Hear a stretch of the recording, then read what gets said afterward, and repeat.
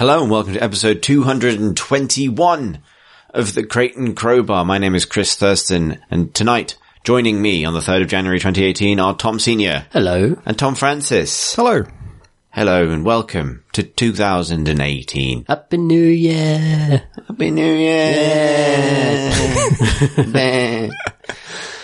Not a Happy New Year for you, Tom Francis? No, it is. I was laughing at the tone in which we were saying it. Okay. Yeah, well, Senior and I already did a New Year intro to Miniatures Monthly, so we're kind of, we were faking this one. You couldn't tell. But that was, like, hearts weren't entirely in that. It wasn't authentic. No. Nonetheless, the number of the year it is has changed. And that is literally all the news. Because everyone's on holiday. It's Christmas and New Year. People are crawling back into work and starting to think about maybe sort of answering their emails a bit.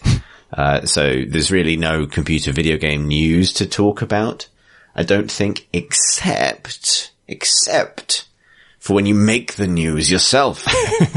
So the, IGF award, shortlist has been announced, and we'll skip to the point, which is that among the list of nominees for the grand prize is Heat Signature. It is. Congratulations, Tom. Shockingly, thank you. Hey! Hey! That was more That's what a real one sounds like. I'm still buzzing a bit. Yeah, it's a good feeling. It's awesome. It was a big surprise. I was kind of like at best hoping for maybe like some mention in the design category. And so I was scrolling down to that. And as I was scrolling down, like, wait, what the fuck? That's, we're in the main category. That's the game you done. Yep. Game you done good. Well done. Thanks. We are definitely not going to win that category. Even more so than Gunpoint was up for design when it came out, and I knew I wasn't going to win that because it's up against Spelunky.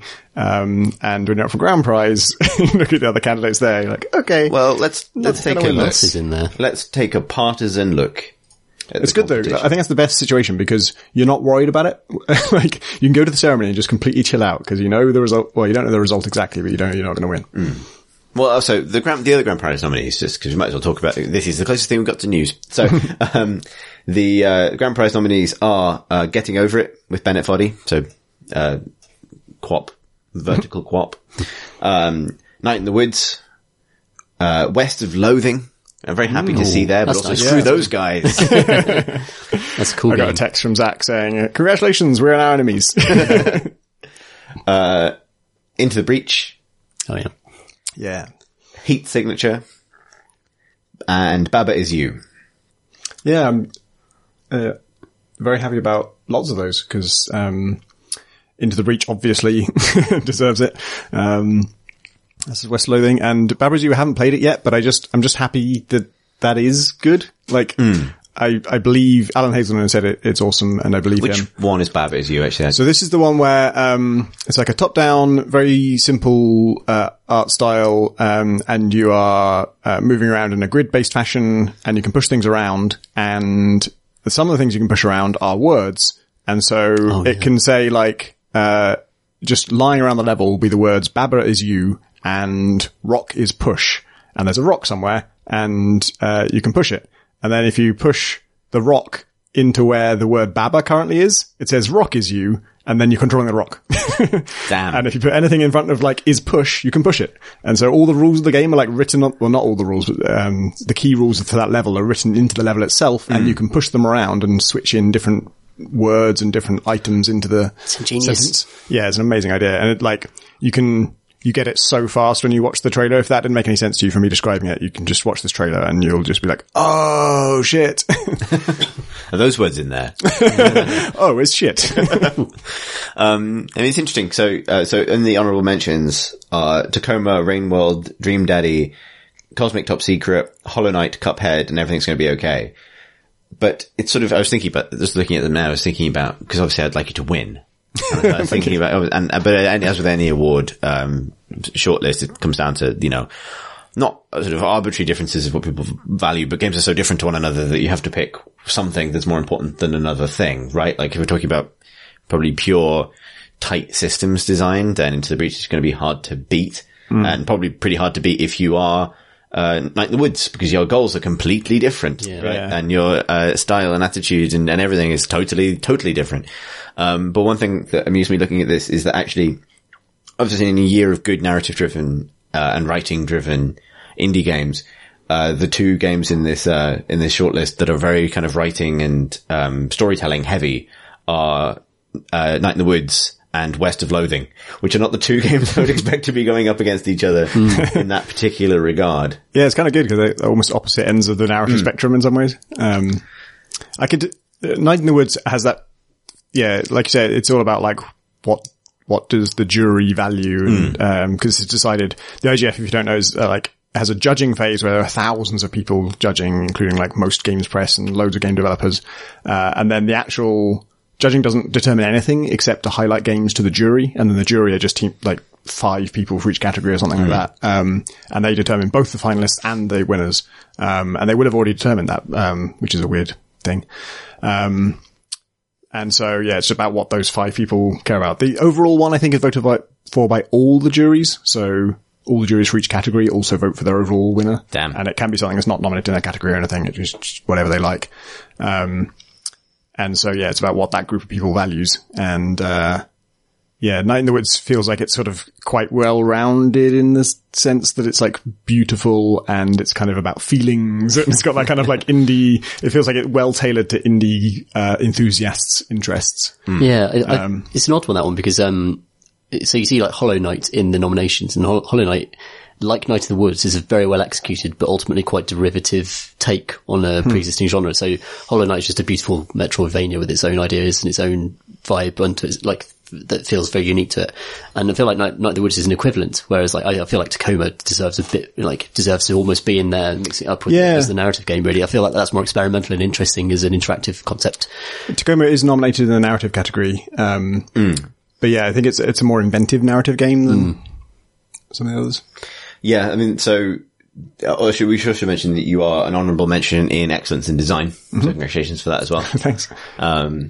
But yeah, it's an interesting set, and it'll be fun to see. When is GDC this year? It's March, right? Yeah, middle of March. What are the other design nominees? Other design nominees Into the Breach is in there. Are Into the Breach, Shenzhen IO, Wilmot's Warehouse, Baba Is You, Urnog Unlimited, and Getting Over It. I think Urnog Unlimited is by Niflas. It is. And the Warehouse game is one we talked about on the Fantastic Arcade pod. I haven't played it, but I think Zach and Kevin had, or had seen it at least. Yeah, some good stuff there. Just a lot of good stuff. That's nice. Isn't that nice? Good. Well done, Tom. Thanks. Is there anything else that we could go through the rest of the nominees if we want to, but obviously there's a lot of categories, so. What is nominated in narrative? Okay, yeah, we'll go to narrative. Tacoma, Attentat 1942, Where the Water Tastes Like Wine, Night in the Woods, Butterfly Soup, and Tooth and Tail. Oh yeah, that's cool. RTS nominated in the narrative category. Yeah, That is interesting. That's cool. Yeah. Good. Yeah, those guys are good at IGF. Because Monaco won 5 weeks after they started working on it.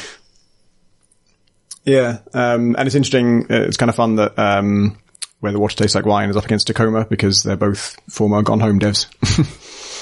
Yeah. And, as you were saying before we started recording, Fulbright versus Jim Bulb. Yeah. Yeah, I mean, it's, there's a section of indie storytelling that will always be people who worked on BioShock in some capacity. Going out into the ether to make games where you pick up stuff and rotate it. I think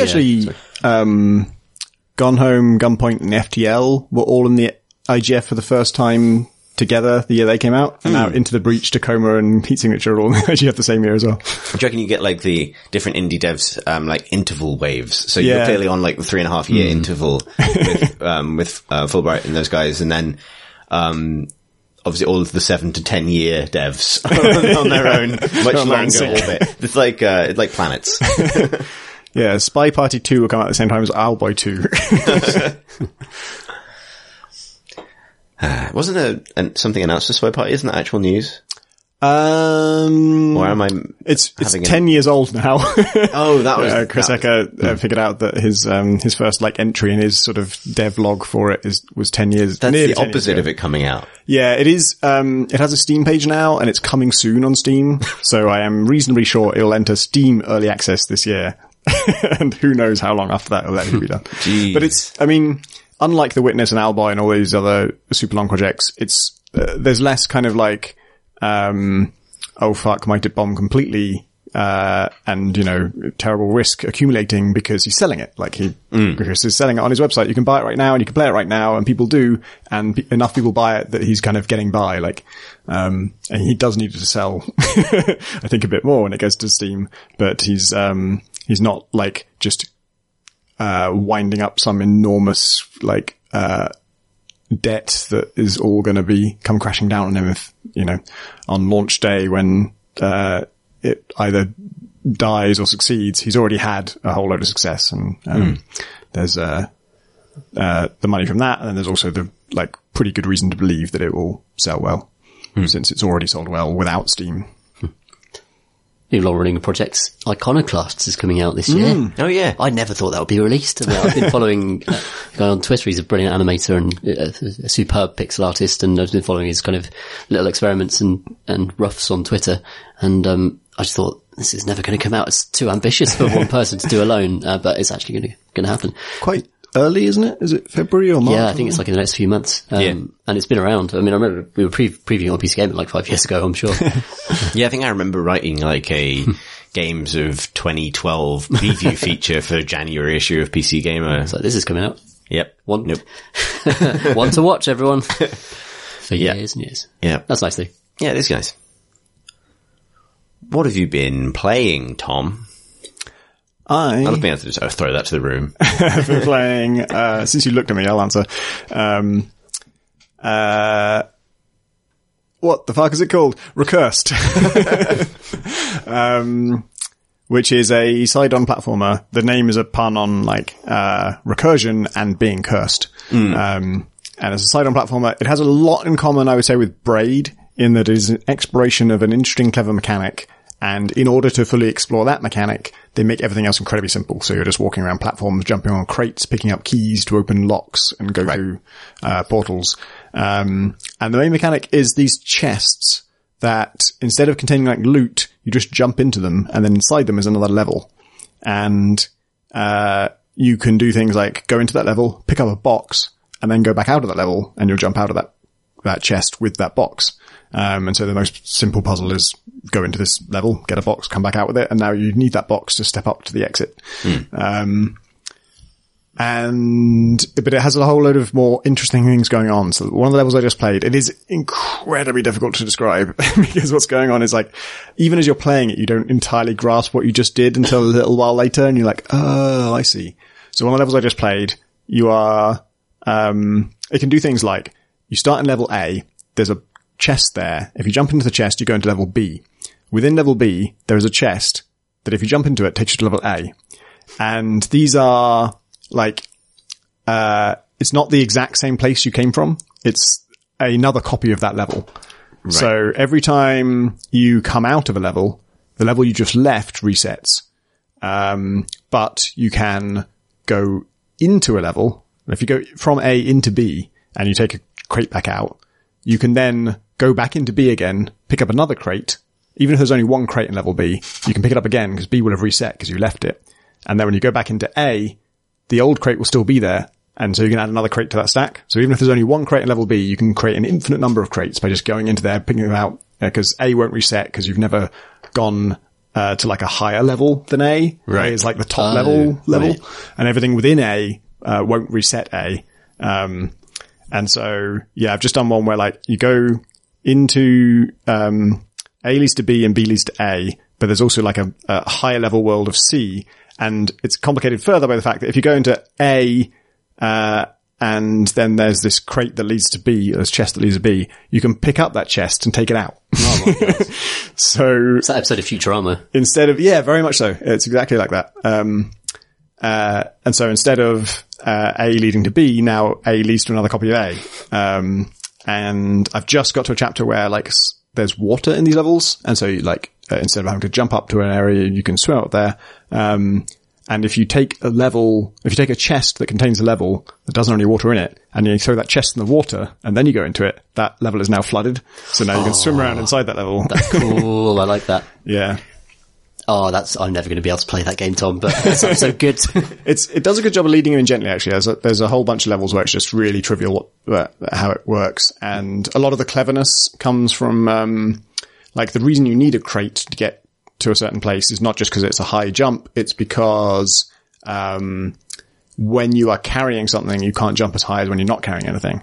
And so it's all about if I put this down here and then I jump up just high enough to throw this crate over there, then I can step on this other crate and jump up to this location. So it teaches all that stuff first, and so that's really easy. And then the first time it introduces the level switching stuff, it's really, really basic. And you go through a whole world of levels where it's just really, really basic.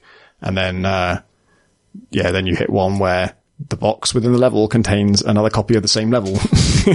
And, that's when it starts fucking with your head. And it's also possible to kind of muddle through a level without totally understanding it.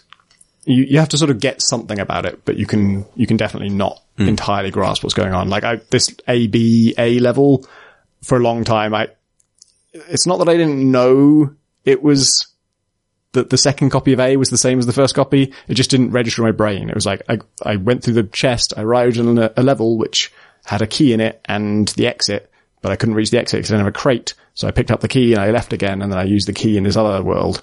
And technically I'd been to that level before, but I didn't immediately register that, oh, this is the same level as the other one. And I could solve the puzzle that way. I didn't need to sort of totally grasp, oh, this is the really clever thing it's doing. But then there are also these rings lying around. Oh, God. And I'm pretty sure you're supposed to take them to the exit. I didn't get any acknowledgement for doing that when I did do it. And the first few levels where there are rings, it seems completely impossible to take them to the exit. But I didn't know how the game worked fully at that point. So maybe if I go back, I'll realize how to do that. It is a bit like a Braid Star thing, perhaps, additional challenge. Yeah. And there's definitely some levels where it's just you've got all the way basically to the exit, and the only thing left is now a jump to get to the exit. And the jump is just the right height that you can do it if you're not carrying anything. But there's a ring on the floor. And if you're carrying the ring, you can't make that jump. But the exit is actually through a chest. And so, you can't pick up the ring and jump up to the chest, but if you put the ring down and then you jump up without the ring, and then instead of going through the chest, you pick up the chest and throw it back down to where the ring is, now you can go down there, pick up the ring and jump in the chest. And now you can take the ring to the exit. And like I say, I did that and nothing happened. And I can't even see, on the level select screen, it marks that you've done the level, but there's no, as far as I can tell, I didn't see any, extra acknowledgement for having got the ring. But it just feels I know video games, I know I'm supposed to do something with this ring, and it feels because it's harder to get the ring to the exit, that must be what I'm supposed to do. Is there any indication as to what level of inception you're at when you're actually no level? And there's one level where it's all copies of the same level. God. And, you almost don't need to know to some extent. The only problem I have with it so far is that the button for pick up item, the button for throw item, and the button for use the exit to the level are all the same. And so pick up and drop is not so bad, because if you're holding something, you can't pick anything else up until you drop this thing. But it's very, very common to have items stacked on top of the exit to the level. And the exit to the level is the one that pulls you back out of the chest that you're in. And as soon as you do that, that level resets. And you can irreversibly lose things that way. So it's really serious decision to leave a level. You're going to lose everything you've left behind. And it's very common for that to lead to just an unrepairable situation. You just cannot complete that level from that point forward. Which is, I don't mind that you can get yourself into stuck situations, but it's annoying that most of the time that's happened to me is just because I was trying to pick something up, but I happened to be near the level exit when I did it, and it's the same button. And I don't see any reason it needs to be the same button. It's two completely different actions. There should be an exit level button, and there should be a pick up button, and they should just be completely different.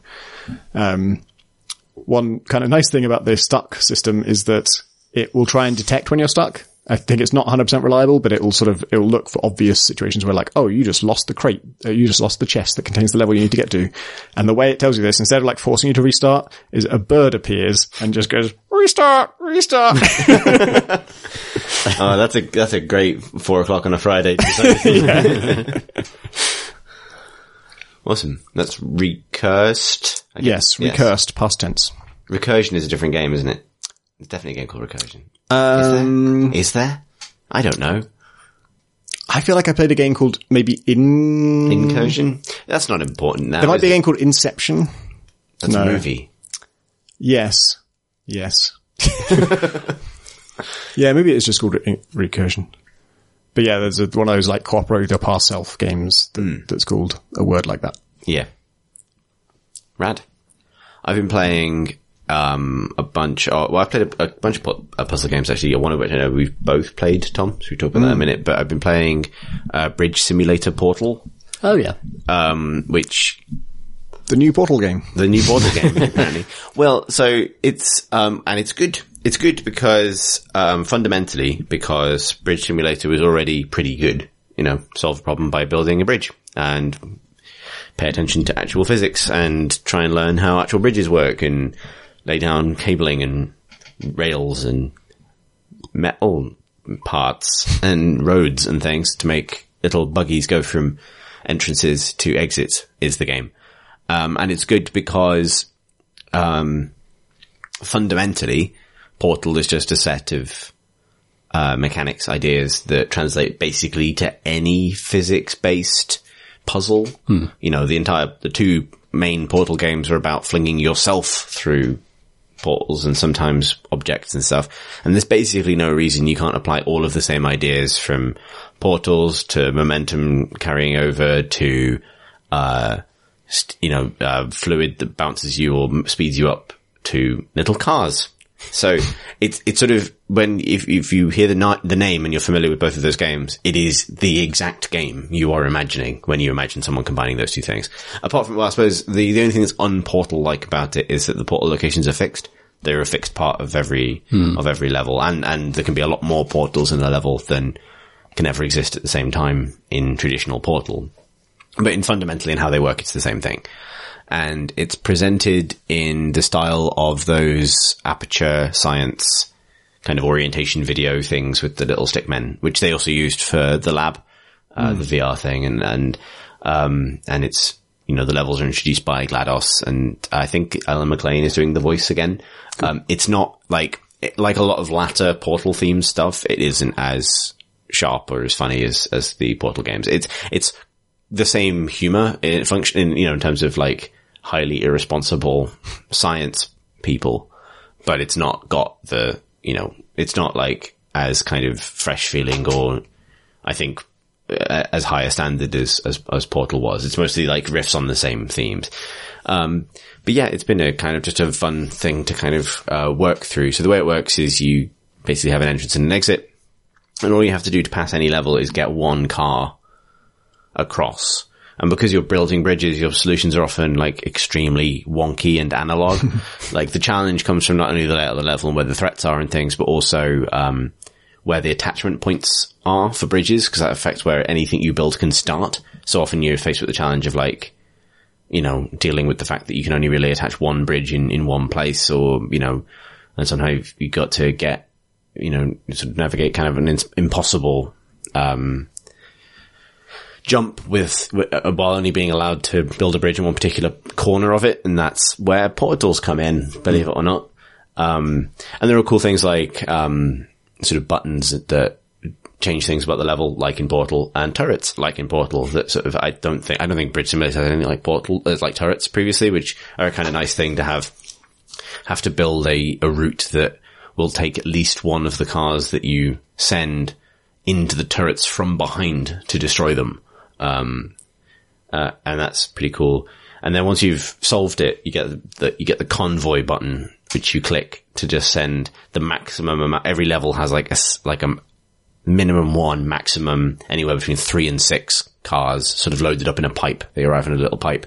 And if you want to kind of get the best result for the level, then that means building something that can withstand the full convoy, because it measures kind of strain and stress on the bridges in a particular way, and things bounce and kind of buckle as weight is applied to them. So that means that if you've got a bridge that is pretty bouncy, due to whatever constraint of the level, then maybe the first car to go over it is fine, but the second one is knocked slightly off course, and that means that building something, and that's the equivalent of going for the 3-star kind of victory is building something that withstands the...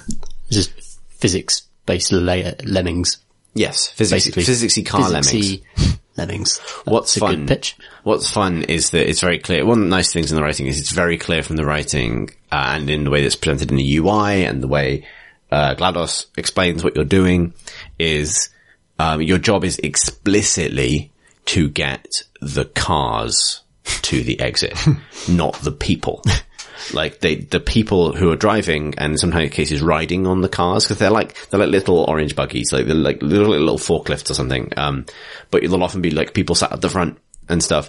And there's nice little incidental animations, like if you, when they get to the exit, the entrance and exit is a pipe. And when they get to the exit, if anyone is still in the car, you'll see them kind of get off and walk down a little set of stairs to like exit the level and by a different way to the car itself. But the important thing is the car and the cargo that's on it.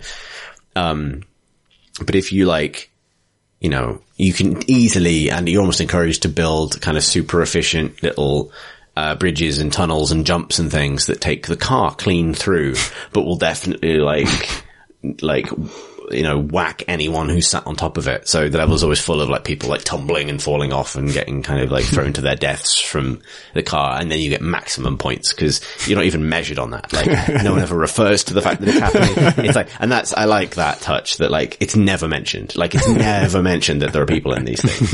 And like it's just purely there visually, which is a nice touch and very Portal. But yeah, it's good. Like, I think, for particularly as a kind of, it was a nice sort of, passing time over a kind of holiday game because it's fun to build things and it's fun to solve puzzles and it's nice and analog and often your dumbest solution works just well enough that you get to see the next level. Yeah. And learn nothing at all, which is what I want from a puzzle game. I watched, a video actually by, a guy called Summoning Salt, who does YouTube videos about speedrunning communities, and he did one on Portal, I think just recently. And I was kind of curious what Portal speedruns look like, and it was actually more interesting to know how the Portal speedrun community like divides up, because the area this video focuses on is on the inbounds runs. So the 3 types of Portal speedruns are inbounds, out of bounds, and no glitches. And so no glitches is literally just play the game as it was intended to be played. You know, you can go as fast as you like by bunny hopping and all this stuff, but you're not allowed to exploit anything that's obviously a bug. And then out of bounds is just no rules whatsoever. Just get through the game as fast as possible, even if it means glitching through the wall and just floating to the exit. And then most of the speedrunning community is in the inbounds section, which means you're allowed to use bugs, but you're not allowed to go outside of the bounds of the level. So you don't go through walls, that kind of stuff.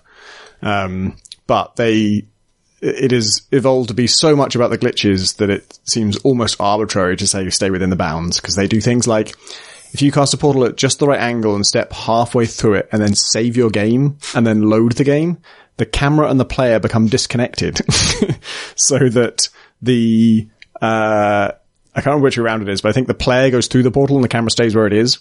And so you then have to just like point the camera at random bits of wall and click, because somewhere else in the level, your character is looking at that angle and you want them to cast a portal in this other place and then they'll pop out there.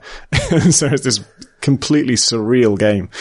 But it's, yeah, the story of like who has the record and like how they got it and, who beat who is kind of always the same in these, which is like, oh, this guy emerged as the best and he got the world record. But then this guy came out of fucking nowhere and he beat him, and then he beat him 8 more times. And then he reigned for like 5 months. And then this guy came out of nowhere and he beat him, and then he beat him like 8 more times. Sounds like my understanding of sport, Tom.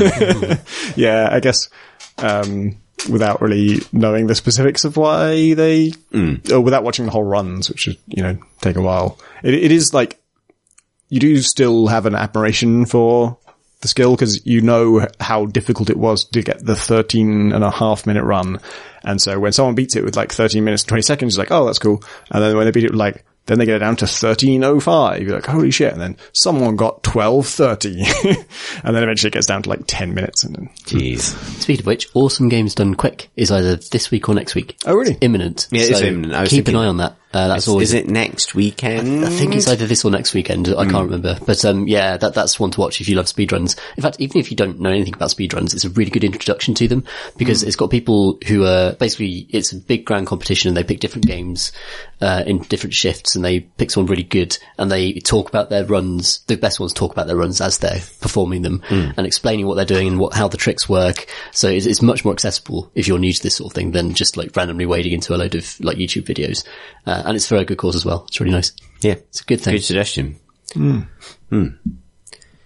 So yeah, the other puzzle game I played over the break, which I know you've played as well, Tom F, is Gorogoa, yeah. which we talked about on the podcast about 5 years ago. Yeah, that's a long development game. But it's out now. Gorogoa is a beautifully drawn, puzzle game about rearranging. It's kind of hard to explain, but like functionally you have 4 panels and you're watching a sort of a 2D animation, like a sort of looks like an animated panel from a comic book. And you can pull things about that. You can locate that panel in different quadrants. And then I'm floundering trying to have fully explain Gorogoa. So one example is like, if in one of those panels there's you're looking through a window, you might be able to click on the window frame and just pull it off that panel and put it on a different panel. And now the one you pulled it from, instead of looking through the window, you're actually kind of in the scene. Yeah, it's a different. city scene now. And now when you put the frame on somewhere else, that will also change that scene. And now when you zoom back from that window frame, you're in a different building. Somewhere else. Yeah. It's sort of like,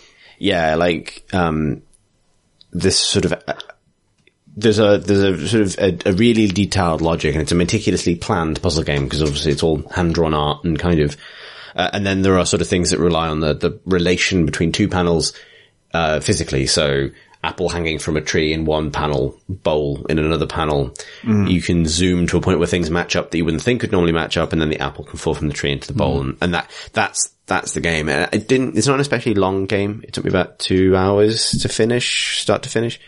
But I really liked it. I thought, particularly as a kind of a pleasant one-off sort of relaxing experience. It's mostly a game about playing with the stuff that you're shown, as you kind of unpick, reverse engineer the logic of how each scene is constructed and how objects relate to each other and how scenes relate to each other. And, it's about sort of pattern finding and sort of, very abstract logic, but it is fundamentally logical in a way that is really gratifying. But all of that is in service of just delivering the art, basically, which is lovely. And it's got a sort of, there's no writing in it. It's all sort of non-verbal, but it's a sort of like kind of semi-mystical, spiritual mood piece about, an encounter, like a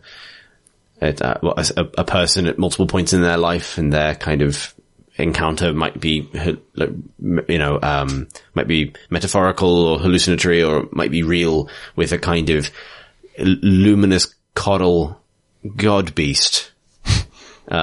Which I like anything with a kind of juxtaposition of kind of realistic or naturalistic life contrasted with the semi-luminous coral god beast. That's just something I learned about myself. And you got to gather them fruits. You got to get fruits. You got to get fruits for the bowl for the god beast.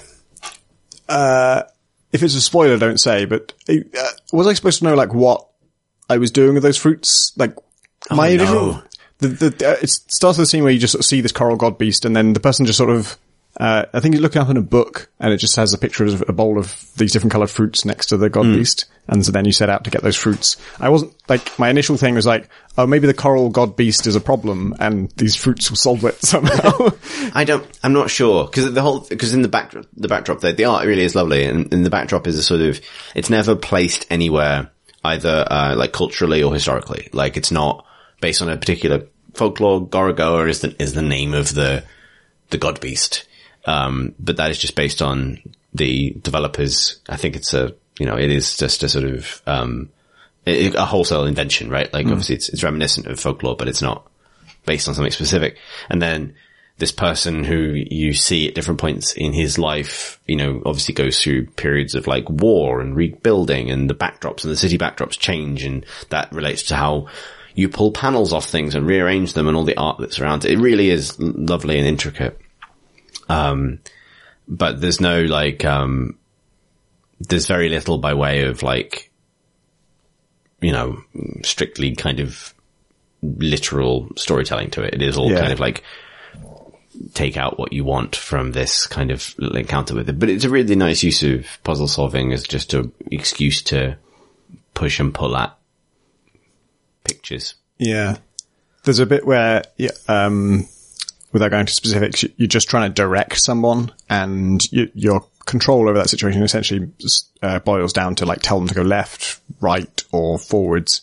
But the way you choose left, right, or forwards is the most extravagant, lavish, ridiculously intricate thing.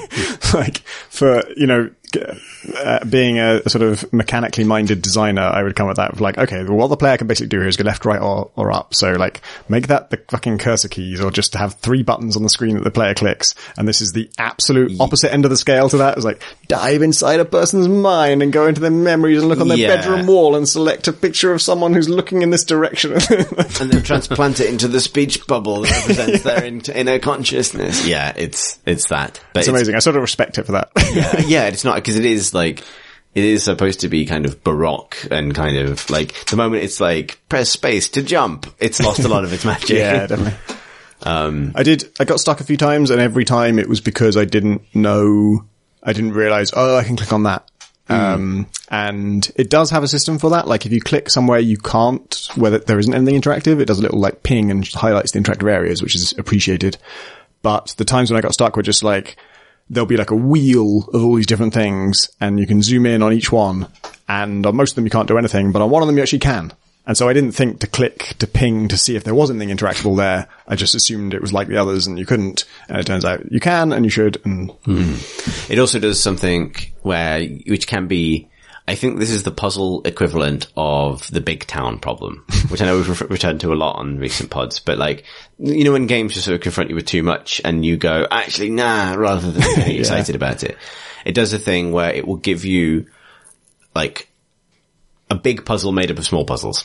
And all of the pieces for all of them are kind of all there in front of you. And it's about the jigsaw puzzle of kind of figuring out what is necessary now and what is going to be useful later. But that gives you that initial shock. 'Cause even though it's a very kind of relaxing game, I think in a lot of other ways, it gives you that initial shock of, but what's important right now? Like I've tinkered with this thing and I've figured out this interaction, but it's not important yet.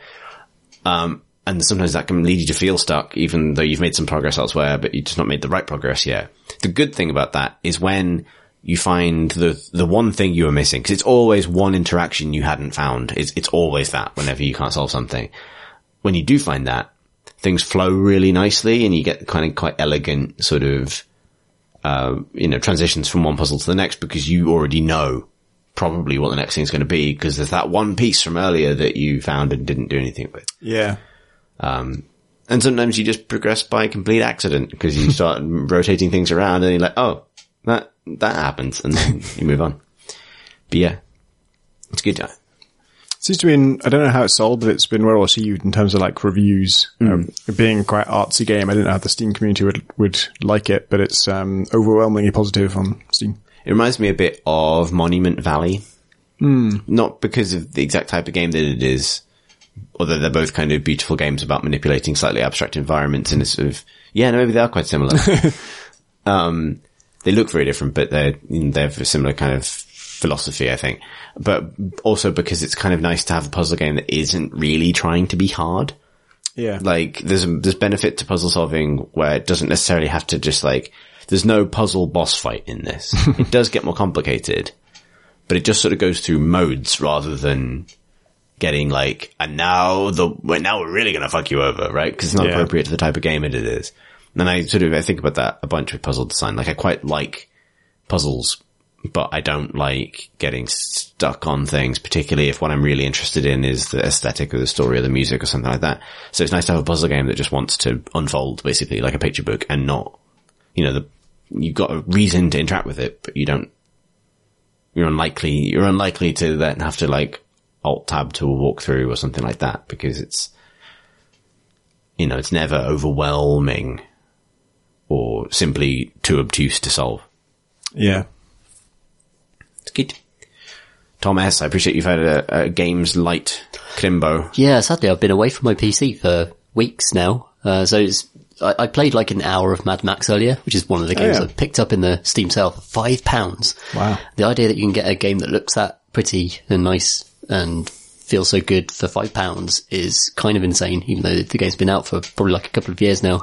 This is made by Avalanche, and it's a much, much more solid game than anything Avalanche has made before. They're responsible for the Just Cause games, which are always technically stunning, but never felt very exciting to me mechanically in terms of what you just go around and blow stuff up, and the explosions were very nice, but it always felt kind of shonky to me. It always felt kind of weightless, like you're just flying around on this ridiculous physics and shooting, lead bullets at a fuel tank half a mile away, and then it erupts and, does a James Bond explosion, and that's basically like Avalanche games.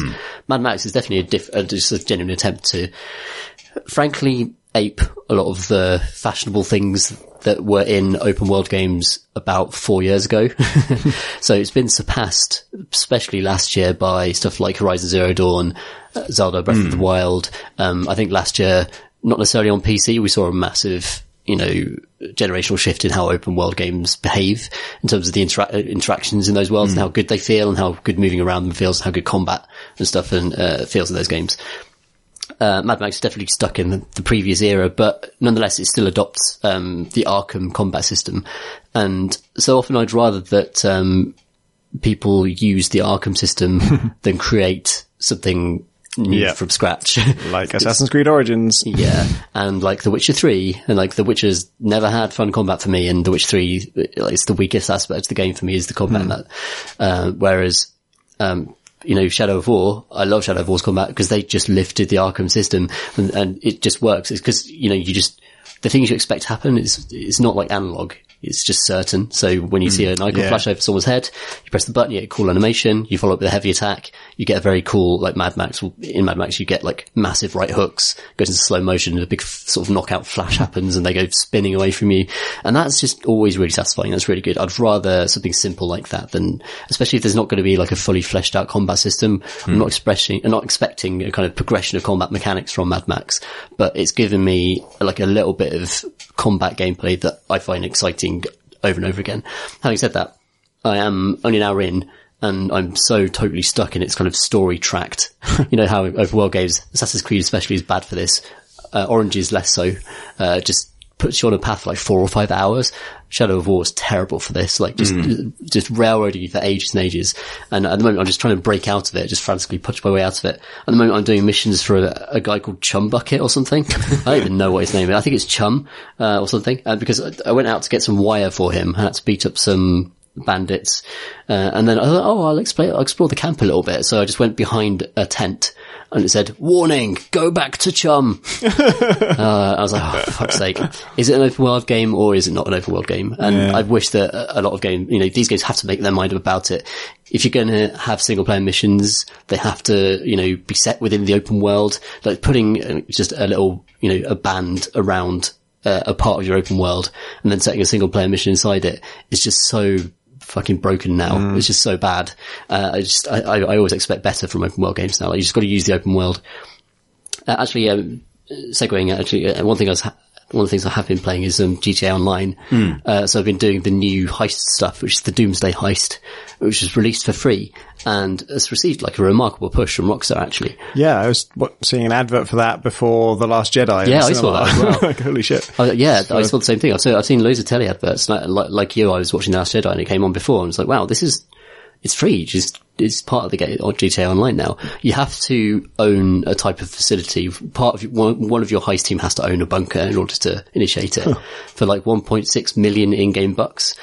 But if you do any of the heists, the other 3 heists that come with the game, you're going to get that easily. Like, it's not it's not a hard amount of money to get. And so far it's been some of the best heist content in the entire game. And the heists are the best part of all of GTA 5, really.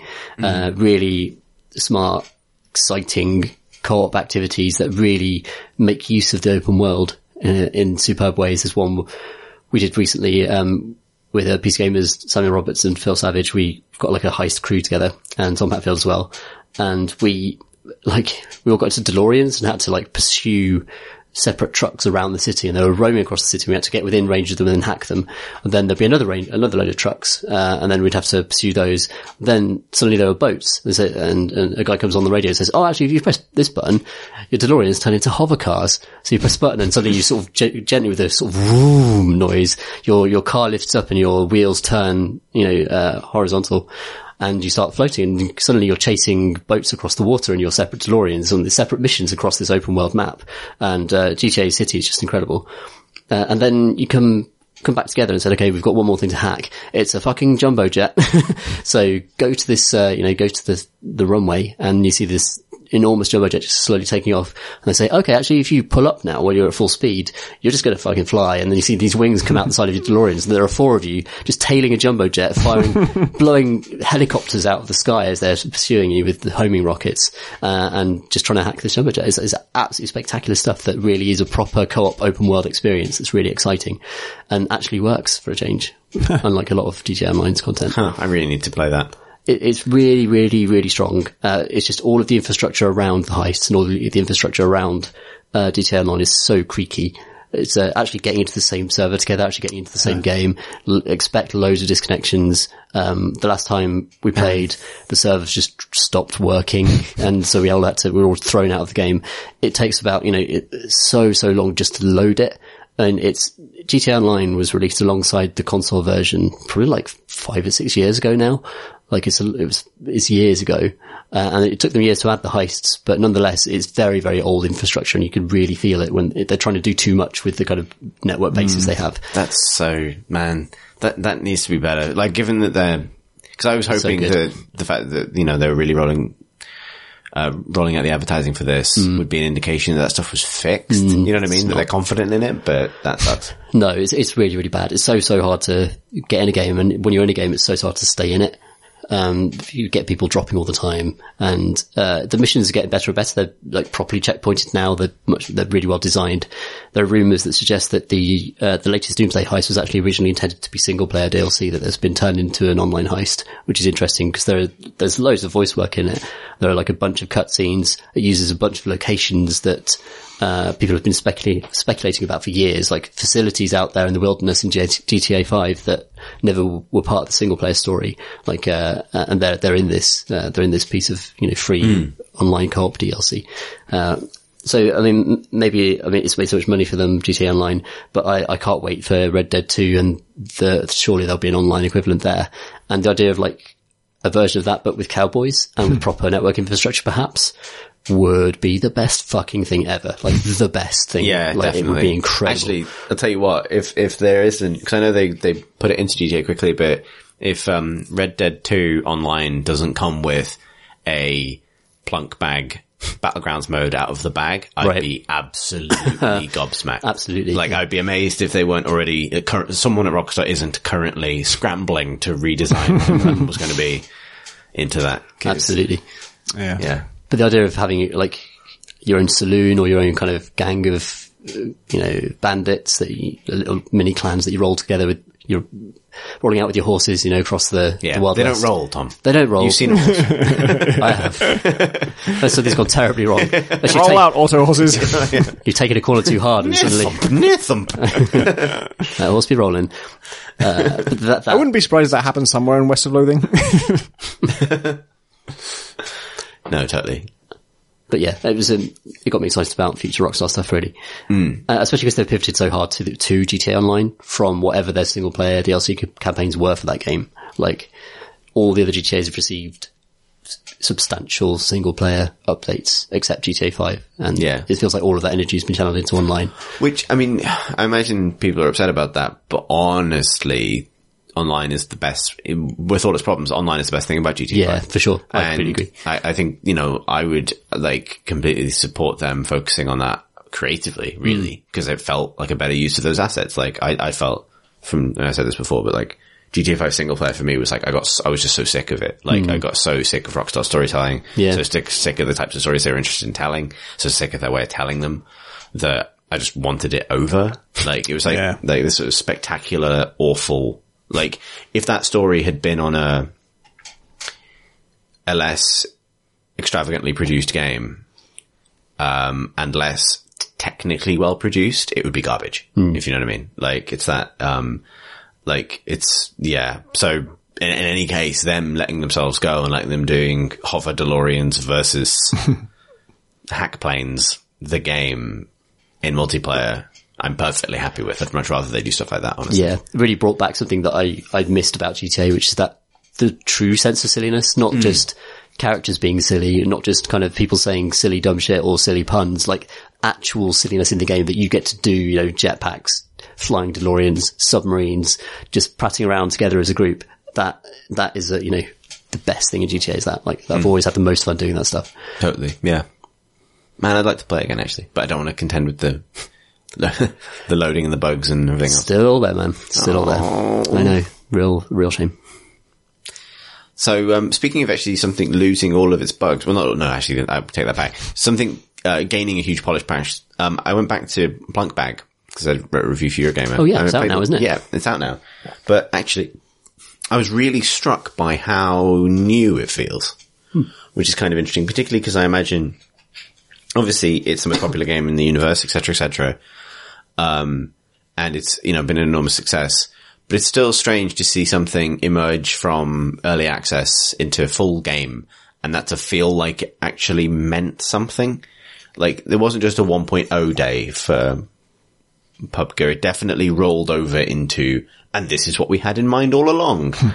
And it exposes the version people have been playing for the better part of 6 months of last year, as genuinely a early test, kind of rough around the edges version of it. It's still got some issues, and I think the launch version of the game introduced some performance things that certainly affected me. They seem to have been patched pretty quickly.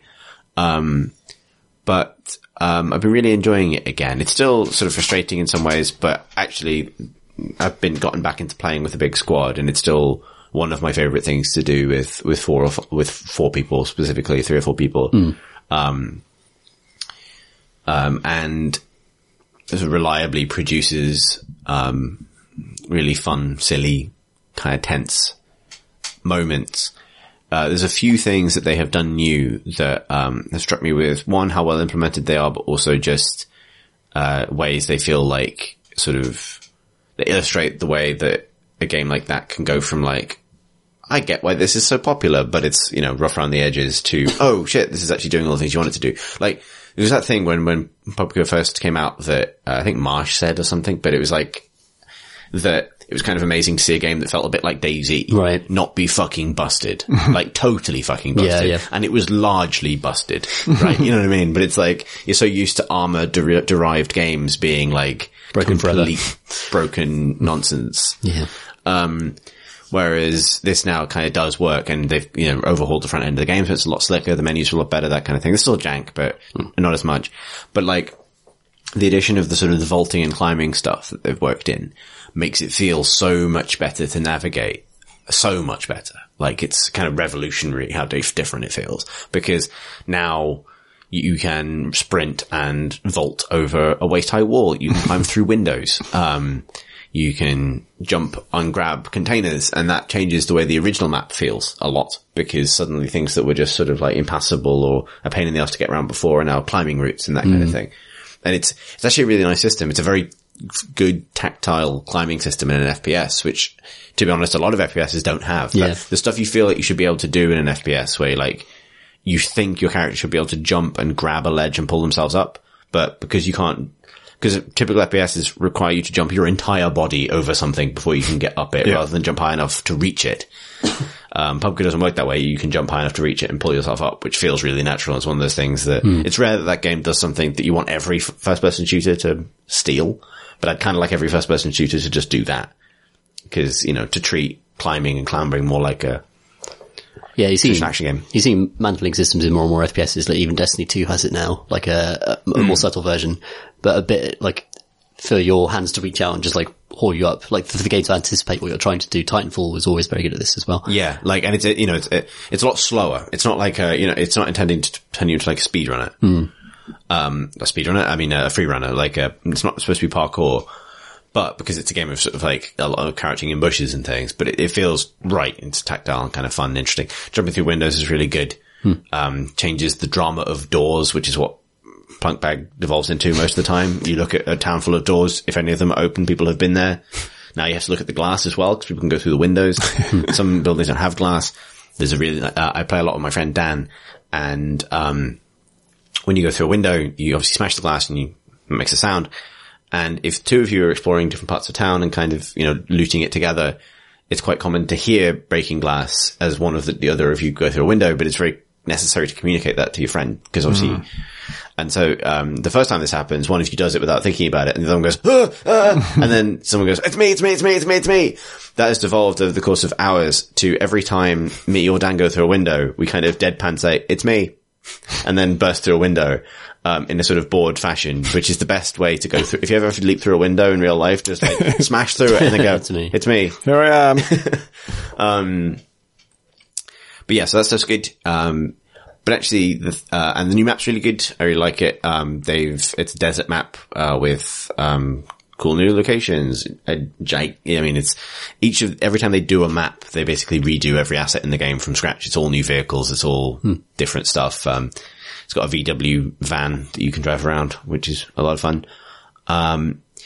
They've made like driving off road a lot more risky and dangerous. So cars tend to have to stick to the road, and also the map's a lot bigger. So you tend to rely on cars more, and that sort of feels a lot more kind of, elegant in terms of where you can expect players to be moving, which is helpful.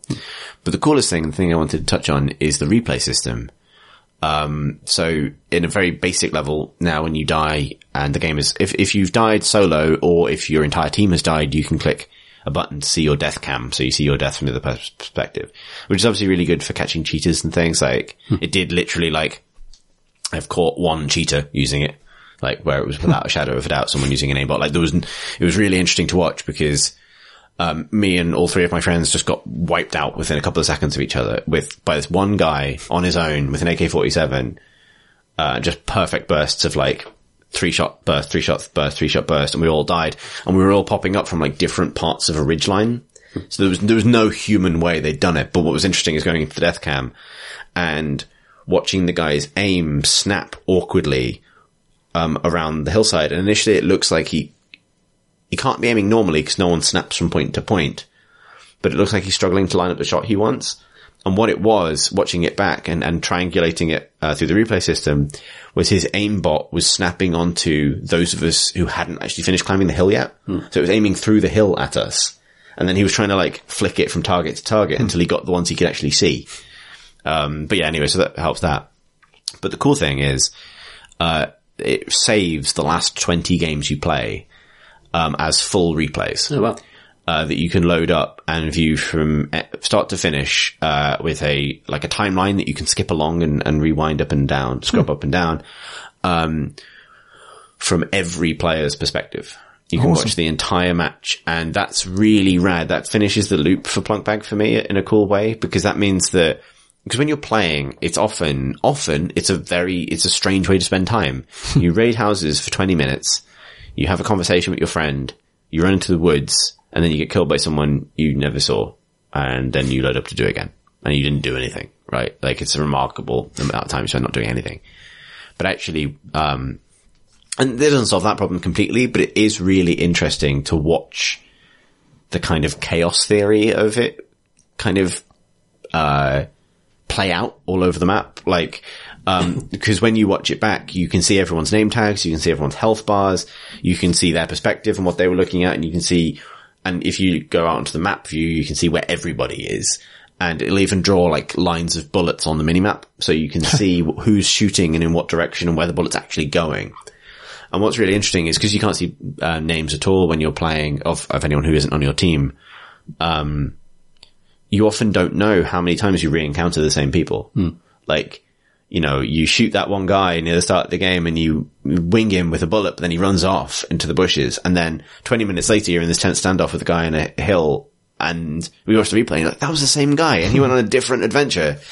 And that stuff's really cool. And it's just really fun to, I won one today. I won a solo one today. It's the second solo I've ever won. And it was really fun watching the final stage, because it was a really tense ending, and it was really fun watching like the last 6 people from each of their perspectives, because it is this sort of kind of crazy web of chance and kind of people micro decisions everyone's making. And I think there's a fundamentally random aspect to Battlegrounds. Yeah. Like, luck plays a huge factor. Obviously you need to be good at shooting and stuff, but sometimes bullet just spring up into people's brain. You see a lot of kill shots that are just like someone panic sprays, and the game ballistics decided that this time the panic spraying made the bullet go into the guy's head and they won. And that can be satisfying. That can be unsatisfying and frustrating when you only have your perspective on it, and it's just a lot of like, oh, come on moments. But when you can kind of load up the replay and watch that kind of like zoomed out, oh man, that guy looted the guy I killed earlier, and then he ended up here, and then he was hiding in this building for ages, and I didn't know he was here, and that kind of thing. And it's just fun to watch. Basically, it's just a really cool addition, and it's definitely maybe aimed at esports or something, but it doesn't need to be, because it's just, it makes the game feel fuller to me. More like a kind of,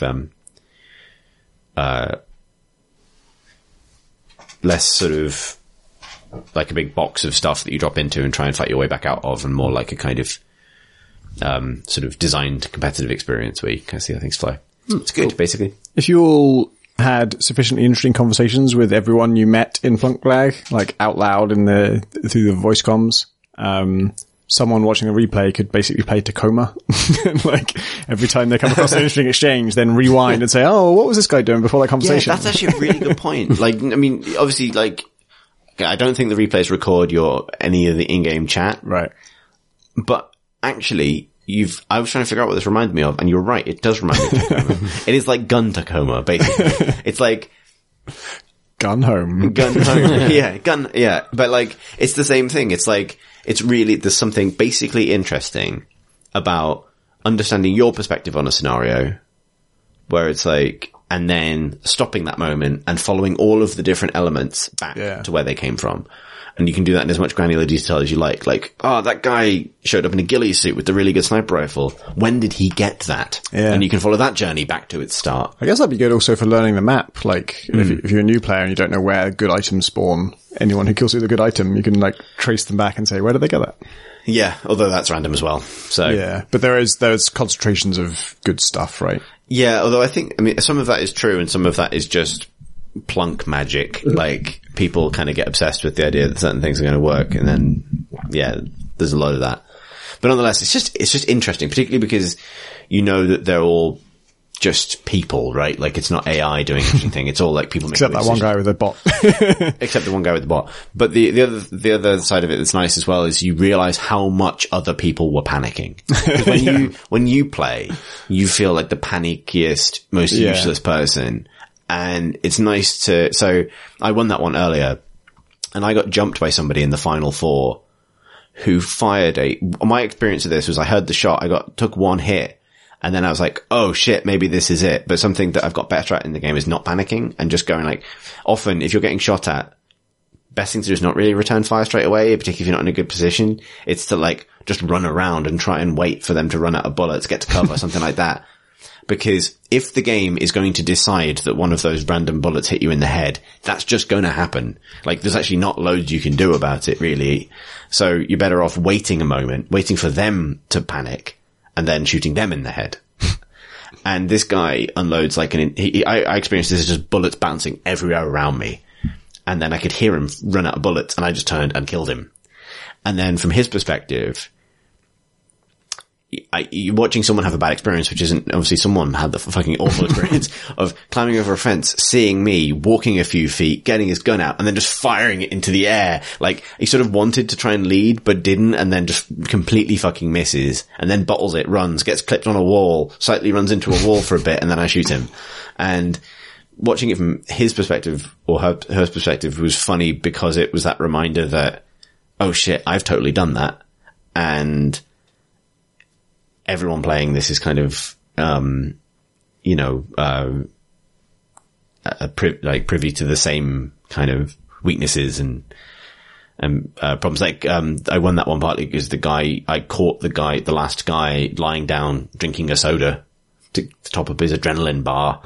And when watching it from his perspective, looking at where he was pointing his camera, he was completely convinced I was somewhere else. Like, he was completely looking the wrong direction. And it's like, that's a freebie. But when you find it, you don't see all the different decisions and things they've heard. And yeah, being able to hear the positional sound from other people's perspectives is cool. Basically, it's a good replay system. And I've possibly wanged on about it too much. But yeah, it's nice to see that game come out and be kind of full featured and finished feeling rather than, because, I mean, to be honest, they made all the money in the universe from the unfinished test version. So, yeah. I would definitely recommend people kind of play it with friends. Because it's actually like the GTA Heist. It's just a really well-structured co-op evening. And it actually works, which is... That always helps. Yeah. Should we do some questions? Yes. First questions of the new year. Wow. They better be good, listeners. And so a lot of the first questions we got for the new year were about the new year, and were all the same question, which was, which games are we looking forward to in 2018? I do want to give the honor of asking this question, however, to Adam, because he was the first, who writes, there are lots of games due to release in 2018, but very few of them so far excite me. It's fruity semicolon. Do any of them particularly excite you? ? Yes. Into the Breach, obviously. And Spelunky 2. I don't think there is an official date for that, but I assume it's this year. All indie games really are like, who the fuck knows, but if it hasn't come out yet, let's assume it's in the next year. It'd be 1, 3 or 7 years away. A Spy Party, for all we know, could come out this year. There's a rumour saying that Death Stranding will come out this year. There's no way it will come out this year. But I'm actually really excited to see what the hell Death Stranding is. I thought the last trailer was really, really horribly good. Genuinely nightmarish, really interesting vision for a kind of a video game hellscape, and quite unusual actually, unlike any other game I've seen really. So yeah, I'm now much more excited about Death Stranding, even though who the hell knows what that game is. I think it's going to be an awesome year for strategy games. Into the Breach is a good one, of course. I don't think that the new Age of Empires will come out this year, but I can't wait to see what Relic are going to do with the Age of Empires license. That was announced late last year. Yeah, I wanted to mention Total War Saga Throne of Britannia. That's also really exciting. Yeah, although, so I will confess to a tiny bit of disappointment, because obviously they haven't shown loads of this yet. So this is the next Total War game, which is part of what is presumably going to be a series of Saga games, but by all accounts they are actually like actual Total War games. They're full-size Total War games, but they focus on like a historical flashpoint rather than a whole era, so they seem to be a little bit more focused on a particular geographical area and a particular period of time. So yeah, Britannia is a good one. Dark Ages Britain, basically, and that's great. I'm super into that period. Yeah, same. And if this is a way for them to apply some of the structure of Total Warhammer 2, which I really loved, to a traditional historical Total War, then that sounds great. My slight disappointment stems from the announcement trailer and the art that they released on Steam when the game was listed is quite evocative, like sort of Banner Saga-y kind of. There's a lot of Britannia and Vikings going around in pop culture at the moment, but of a theme with that, but nonetheless. And then I think the lead official news story for the game on Steam is like the announcement of Alfred the Great as one of the lead characters. And the character art is definitely still Total War character art, which I didn't realize until I'd seen the disconnect between those two things, that I really want like a more stylish Total War game. I thought Shogun 2 got close to that. Right, yes. Right, but you know what I mean? Like, yes, yeah.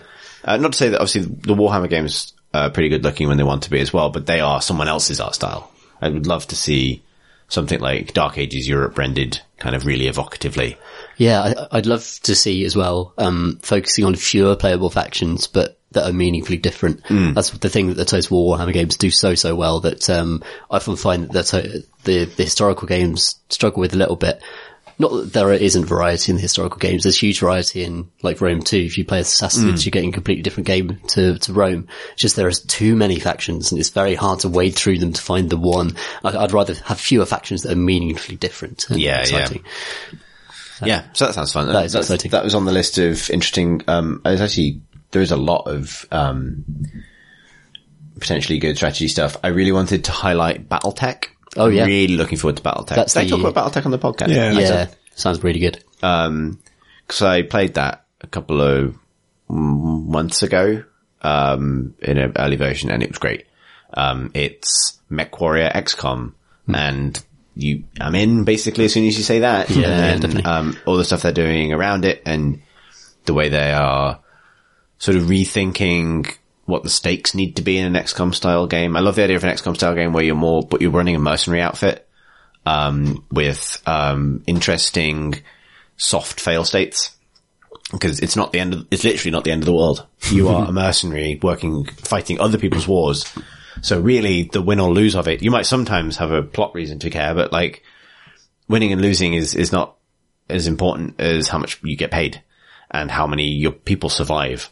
So it's not worth throwing your people's lives away for a job that isn't worth it.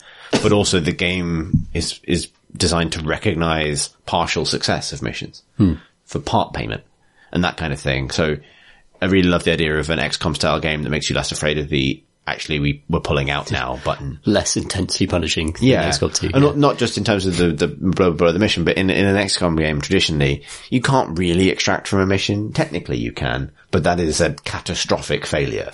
Yeah. It's just marginally less catastrophic than if you lost everybody. Yeah, there'll be a whole bunch of like campaign penalties for doing that. And yeah. It's so bad that you don't really want to do it. I like the idea that in this you can do that and that faction will maybe pay you a little bit for what you managed to do, probably not like you anymore, but there are other factions. Go fight for the other side if you want. You know what I mean? That kind of thing I really like. Yeah. And I like MechWarrior Universe and yeah, so I'm really excited about that. There's also Frozen Synapse 2 as well, which... Yeah. Yeah. That'll be interesting. Look forward to that.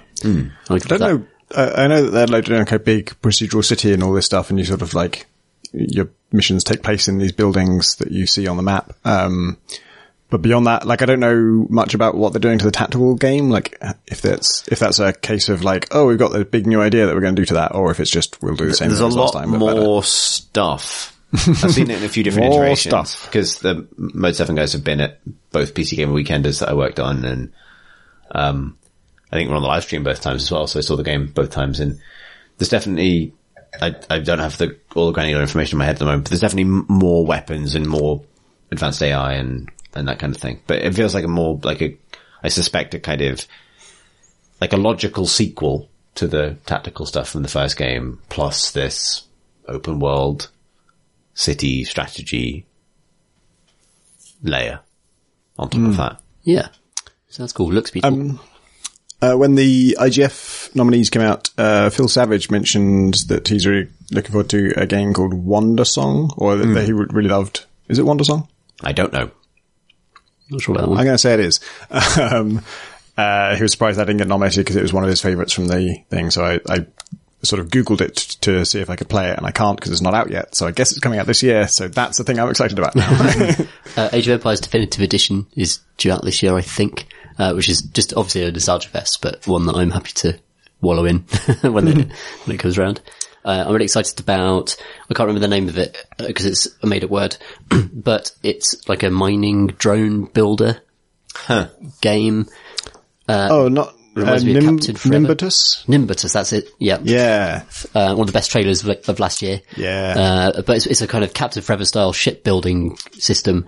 But you build a thing that needs to both fend off drones and also drill through the crust of a planet and fit through a little hole. So it's a very interesting design challenge and a very, I downloaded the demo and played it the other day. And, it's got a very nice, easygoing, sort of slotting blocks onto a a hub building system that's really easy to build and Cool. iterate on. And whenever, you've got half a prototype going, you just press a button and you're in like a virtual space, just testing it immediately, just testing if the thrusters work. So that feels like a really nice, quick iteration process. And that's what it needs, I think, to not be frustrating. Yeah. It looks beautiful as well. Lovely lasers. Yeah, that's one of those games where I've been following it for years because the GIFs are so good. Yeah. You just see a GIF of that and you're like, oh wow. Yeah. Lasers everywhere. Want to give a shout out to Untitled Goose Game. Oh yeah. Yeah, definitely. That looks really funny. I'm actually more excited about that now that I've played it. Like it has a lot more scope than I realized. Like there's just so many ways to mess with a farmer. I really, really want to play it on a couch with you guys. I think that would be a hilarious kind of thing to do. Yeah, I just want to watch Good Pip party play game. it, really. Oh yeah, that'd be great. Yeah. Yeah, that would be good. Top Tronin. Feels like a very natural fit. Well, I mean, it's Pip's D&D character, the game. So, also, I wanted to, shout out to, there's a trio of, pirate ship games that I'm interested in. Oh yeah. Actually, Quadro. Loads, aren't there? Yeah. There's, the 90s, back garden, construction set Quadro of games. So there's Sea of Thieves, which actually which is Rare's co-op sort of lightly competitive pirate adventure game, which looks lovely. And I really want it to work because we were talking about wanting GTA heists in, Cowboys Land, America. But I kind of want it in Pirate Land, I think. I want to go on pirate raids with my friends and sail off again. And also a lot of my most sort of, reliably entertaining multiplayer experiences at the moment are, it's Battlegrounds. So it's sort of just all jumping in together and going off on an adventure in a direction is a format that suits me. So I'm kind of excited about that. Yeah, that's good. In a similar vein, I'm quite excited about Monster Hunter World, which I played a bit on the 3DS and is a very strange game, especially controls wise. It seems like quite an acquired taste, but could be amazing in co-op. It's fighting giant personable creatures. What about that indie game where you're a cat? Oh yeah. The one with beautiful kind of... Yeah, the one that just looks cities. ridiculously good. Yeah, It just looks like footage of a cat running through, beautiful, neon lit streets. Untitled cyberpunk cat game. I have no idea what the game's about. I have no idea what you do in it, but it just looks so fucking good. Yeah, You can't it help looks it. beautiful, doesn't it? I'm quite interested in Ooblets, actually. Oh yeah. Which is Double Fine's thing. by Rebecca Cordingley, and I'm not sure what the name of the other developer is. That is, I think it's a kind of like a sort of Pokemon type format where you're sort of you're recruiting these little plant-based dudes and you have them fight for you. But it looks really, really cute, and all the people in it are wearing very comfortable clothing and then doing funky dances. That appeals to me. I want to just return to the subject of boats momentarily. Oh yes. Which I can do between games, I guess. To mention, Skull and Bones, which is Ubisoft's, the boats bit from Assassin's Creed 4, but a multiplayer game, The Game. Really excited about that. Which I played last year in the Ubisoft Singapore office and really liked.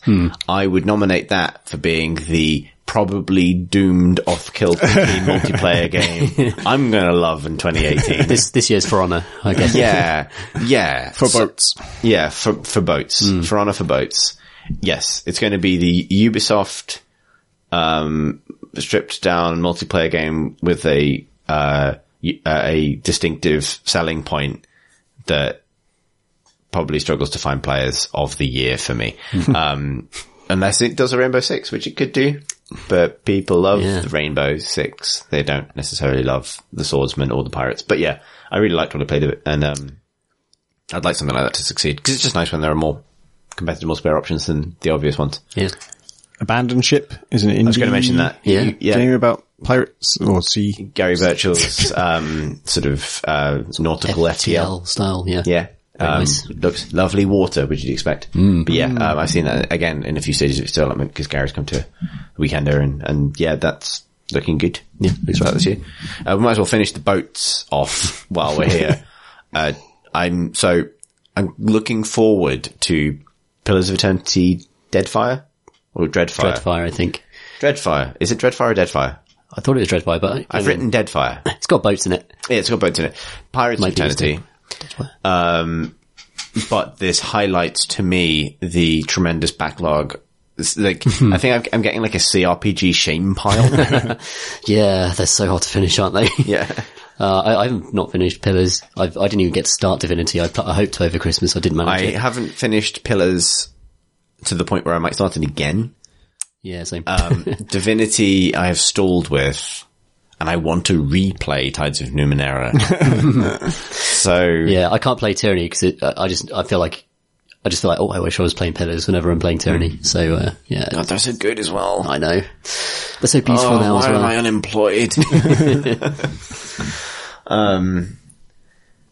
So also actually maybe just to put a hat on boats, Always a priority. Sunless Skies is out in May. Oh yeah. Which I'm looking forward to as well. Space boats. Space boats.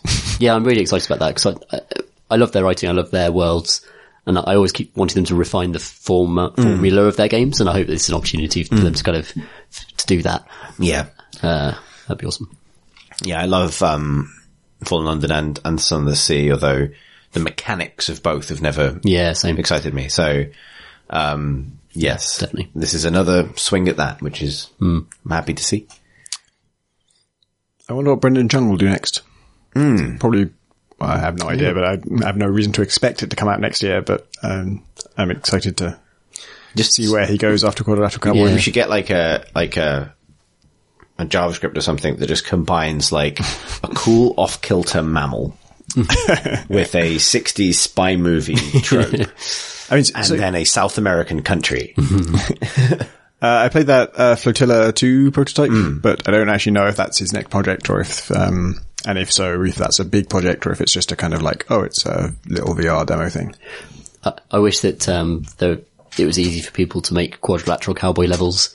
Not that he would ever build that functionality, but I'd love that tool set, but with... No, I think it does have some way of building them, because there's a Steam Workshop support, and I saw a bunch of mission names, and I'm not going to be able to remember them off the top of my head, but they were really good names. They were just like the kind of things you expect Brendan Chung to come up with. Oh man, maybe I'll play those and write about them for PC Gamer.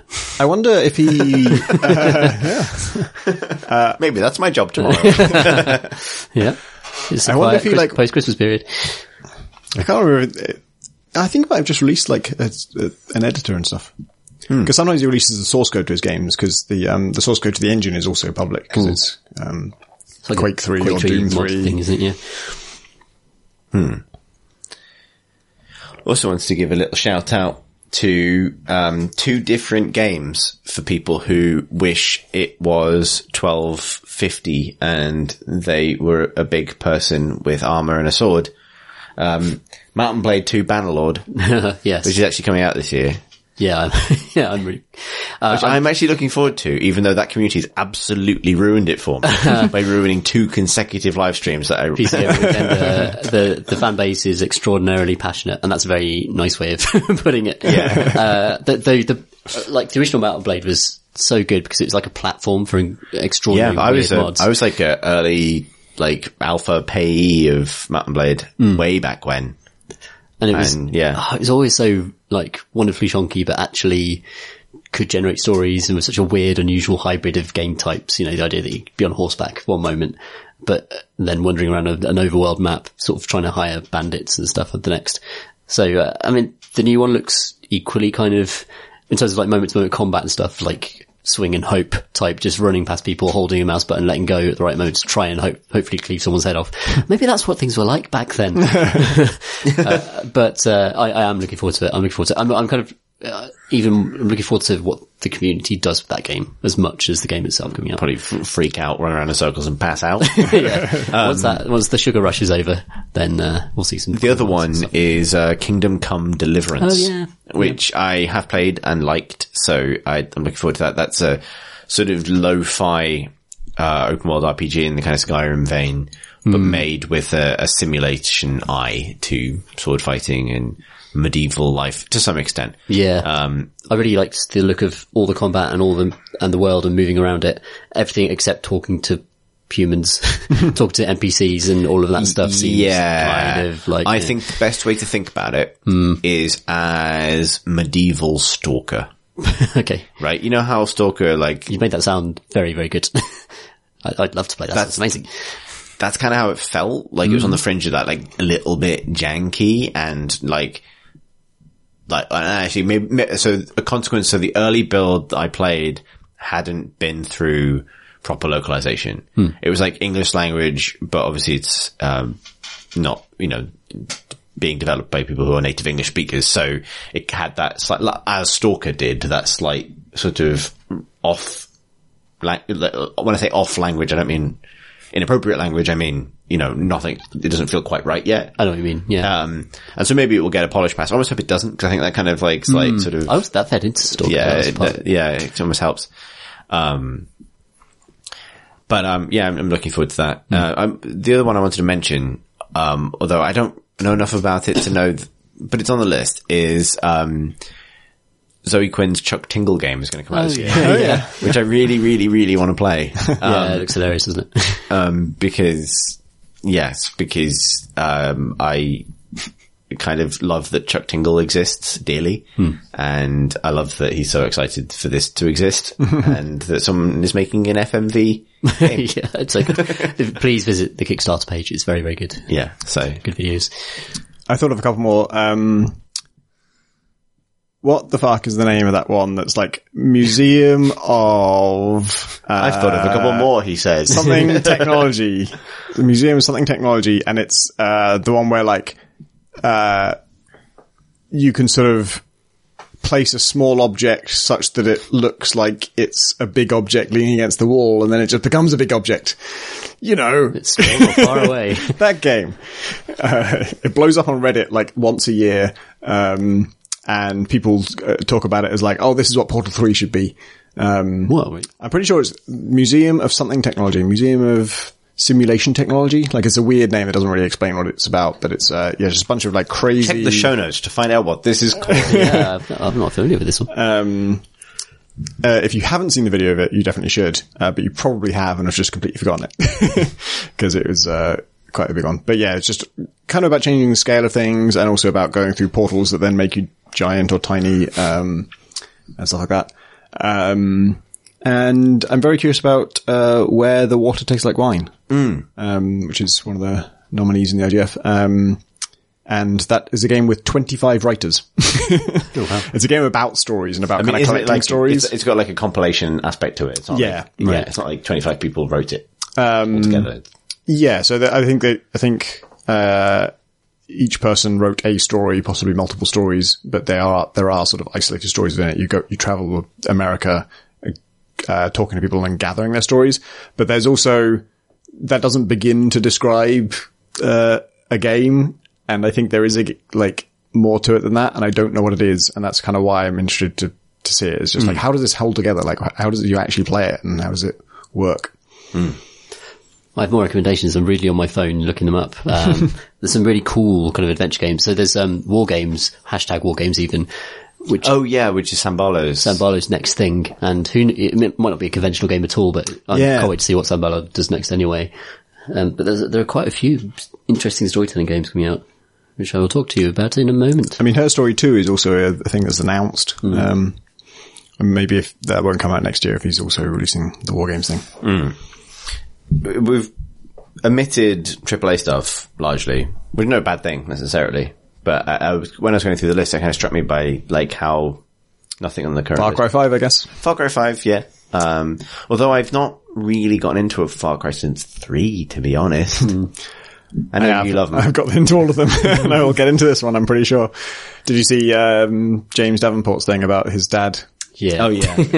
For listeners who might not be familiar with this, James Davenport did a sort of a jokey post on PC Gamer to say, please put my dad in Far Cry 5 because his, dad, did he own a farm in...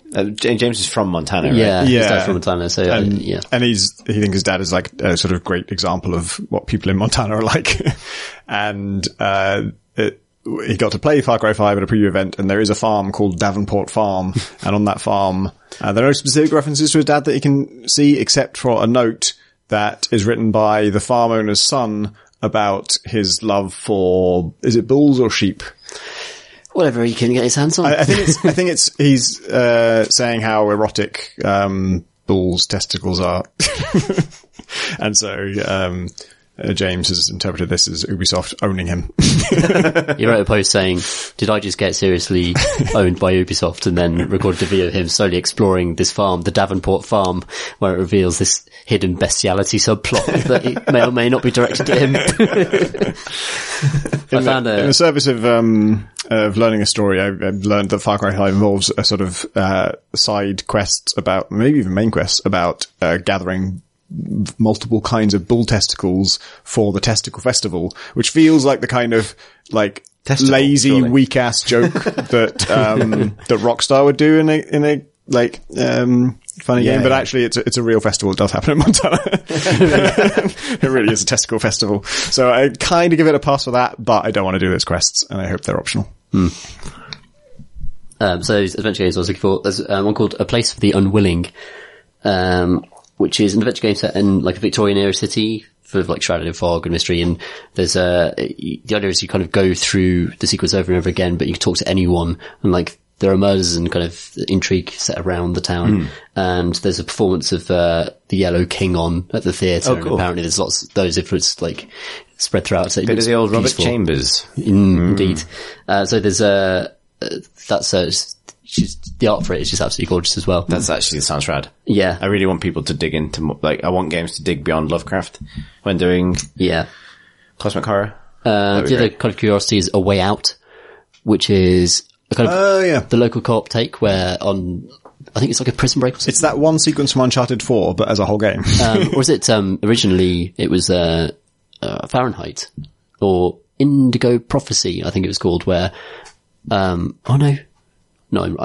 think I might be getting mixed up, but there's the opening scene in Fahrenheit, you play as someone who's just committed a crime. You don't know what's happened, and you're sort of cleaning up after a murder. And then it switches to the cop, and suddenly you're playing as the person investigating your own murder, which is an amazing first scene. This isn't quite like that. It's much more of like a co-op kind of escape game. But it's a novel idea, quite unusual. The third and final one I wanted to mention was No Truce with the Furies.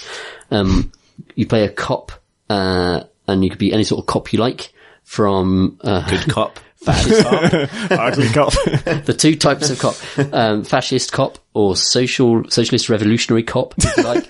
Good cop, bad cop. I mean, the other way around. It's inspired by Kentucky Route Zero and Planescape Torment, and again looks really beautiful, and again like expects more kind of supernatural undertones. Some really cool, beautiful adventure games coming out in the coming year or two. That's really good suggestions. Nice. Hopefully that answers your question, what you're looking forward to in. Yeah, there's loads of stuff. I'm really excited about this year. Yeah, there is loads. Especially after, I felt like last year was a bit quiet for PC games in particular. PC games got outshone a bit by console counterparts.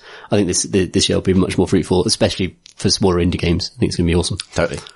What was not to put you on the spot, but did you have a specific pick for your game of the year last year? Oh yeah, because we got your list. We had a short list, but we didn't know. I found it so hard to choose. I found it really hard to choose like anything that really totally captured me, like really inspired me last year. But I think the thing that I most reliably was entertained by was a toss up between War of the Chosen, the XCOM 2 expansion, and actually Total War Warhammer 2. But the latter mostly because it's like such a big crossover of my interests that I couldn't not like it, even though it's actually like significant design improvements on previous Total Wars. And Total War is a series I've always loved. XCOM 2 War of the Chosen, I think I think it actually did dilute the qualities of the original XCOM 2 in some ways, but it introduced such cool toys and such cool new ways to interact with the game. I had such a great time with it. And I think, I can't think of a more inspiring way to revive a series than the XCOM, what Firaxis has done with XCOM. Yeah. I think it's just an absolutely brilliant modernization of that idea. And that's in an era of lots of brilliant modernizations from Wolfenstein to Doom as well. I think it's equivalent to what they did with Deus Ex. That's how it feels to me. Yeah. And like making good on the promise of this original thing. Yeah, and they dropped all the old, just looking at this series, but without the nostalgia, like being, completely happy to drop massive aspects of it to actually make it more focused and bring it to a modern audience. I really respect the discipline and kind of intelligence it takes to do that, for both XCOM and Doom and Wolfenstein. even though I didn't like Chris, I didn't really get on with the last year's Wolfenstein at all. Though that wasn't the tone thing at all. It was purely fucking picking up health packs all the time. Every It wasn't fun. No, it's not fun. But what would you pick? You've had 2 games. I will go with War of the Chosen. Cool. I think. Yeah. You've chosen War of the Chosen. Good. Our next question comes from Matthew, who writes, you have to pitch a game idea based on the title, but not necessarily the subject or content of the last book you read. What is your game and how does it work? The last novel I read, and by read I mean listened to as an audiobook, was Two Kinds of Truth, which is a Bosch novel, detective novel. So I think I just want to make my detective game that I keep talking about, where like you interview witnesses and they'll give you their stories, and then from those stories it pieces together like a simulation of what happens, like it's just sort of crude computer simulation, but all of the information given to you by witness A is color-coded green, and all of the information given to you by witness B is color-coded red, and so on for 5 or 6 suspects, and then you get to play all those things together, and you get to see where they diverge, and you get to figure out does that diverge because those 2 people that have hazy memories of what happened? Or if we have a conflict, whose testimony can we take out of this to make it all make sense? I guess it would have to be called 2 to 6 kinds of truth. So I spent Christmas reading chain reading Warhammer novels. So I don't really want to go with the names of any of them because they are fundamentally video gamey names anyway, being fantasy novels. So I was going to go with the last book I read before that, which was The Heart Goes Last by Margaret Atwood. Which I think would be maybe a turn-based RPG starring body organs, where you have a variable initiative order. However, the slowest organ is the heart. So the heart does always go last, but maybe has, very high hit points. Yeah, exactly. But it's also, it's got very high hit points as well. Yeah. I haven't fleshed that out much more than that. Yeah, or maybe it's it's just the world's most granular JRPG where turn by turn you decide what every organ in each of your character's bodies is doing that turn. I think you should beat again. I know you've done that a lot of turns. And in each case you have to choose what the heart's going to do last. And your options are beat or not beat. Have you beat not or beat. end turn. Yeah, exactly. Or skip. Oh shit, I clicked the skip turn button. Yeah. I'm currently reading a Warhammer book called Spear of Shadows, which proves Chris's point. On my recommendation, because I finished it on Boxing Day and immediately emailed you to be read this. Yeah, it's great if you like Warhammer. But I like the idea of weaponizing shadows as a game mechanic. So imagine if you're in a room with imagine an isometric game with a low light source with all these long stretching shadows, but you can click on a shadow and get it to assassinate a person while they're not looking. Or what if you can move the light source around and it's a puzzle game? What if there was legitimately a game where, or a multiplayer game, a kind of a Gang Beasts or a Nidhogg style brawling game where your physical characters don't have weapons, but if you manipulate the environment, you can cast shadows that make it look like you've got a weapon, and whatever your shadow is what your physical hitbox is. That'd be great. Lots of lovely shadow mechanics. Yeah. Yeah, or using shadows to kind of lock people in place. If you can move shadows around behind people's backs, and it's kind of a nightmarish idea, but there's definitely game mechanics in that. That was actually a really surprisingly fruitful way of generating game ideas. Should be a game jam based on that particular subject matter. Yeah. Yeah. Book jam. There is one about judging something about its cover. I think maybe it's not books, but it's old cartridges. You take old cartridge art and without knowing anything about what the game was, just try and make the game of that. Yeah, that's a cool idea.